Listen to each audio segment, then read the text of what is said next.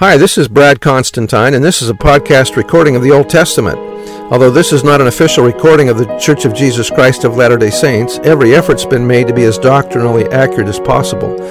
I'll be using for the text the Joseph Smith translation of the Old Testament, along with many commentaries from general authorities of the Church, BYU professors, Bible scholars, and others.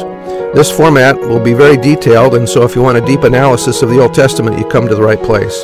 Thanks for your attendance.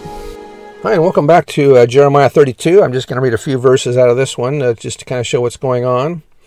Verse 2, For then the king of Babylon's army besieged Jerusalem, and Jeremiah the prophet was shut up in the court of the prison, which was in the king of Judah's house. So we see that Jeremiah has been put in prison.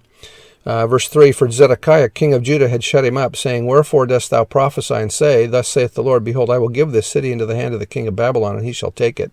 So King Zedekiah was not happy with Jeremiah. Down to verse 13, And I charged Baruch before them, saying, Thus saith the Lord of hosts, the God of Israel, Take these evidences or documents, that evidence of the purchase, both which is sealed and this evidence which is open, and put them in an earthen vessel, that they may continue many days. For thus saith the Lord of hosts, the God of Israel, houses and fields and vineyards shall be possessed again in this land. He's talking here about the return of Israel in the last days. I wonder if the documents in the vessels is like the Dead Sea Scrolls that were found years later. Down to verse 27, or 26, Then came the word of the Lord unto Jeremiah, saying, Behold, I am the Lord, the God of all flesh. Is there anything too hard for me? Down to verse 36, And now therefore, thus saith the Lord, the God of Israel, concerning this city, whereof ye say, It shall be delivered into the hand of the king of Babylon by the sword, and by the famine, and by the pestilence. Behold, I will gather them out of all countries, whither I have driven them in mine anger, and in my fury, and in great wrath, and I will bring them again unto this place, and I will cause them to dwell safely.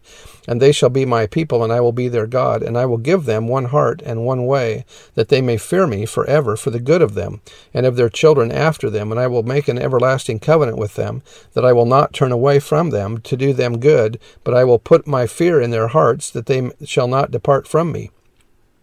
Yea, I will rejoice over them to do them good, and I will plant them in this land assuredly with my whole heart and with my whole soul. For thus saith the Lord, like as I have brought all this great evil upon this people, so will I bring upon them all the good that I have promised them. And so that's talking here about the last days, that Israel will be restored to their own land. Anyway, that's the end of the chapter that I'm going to read today, and we'll see you next time. Bye.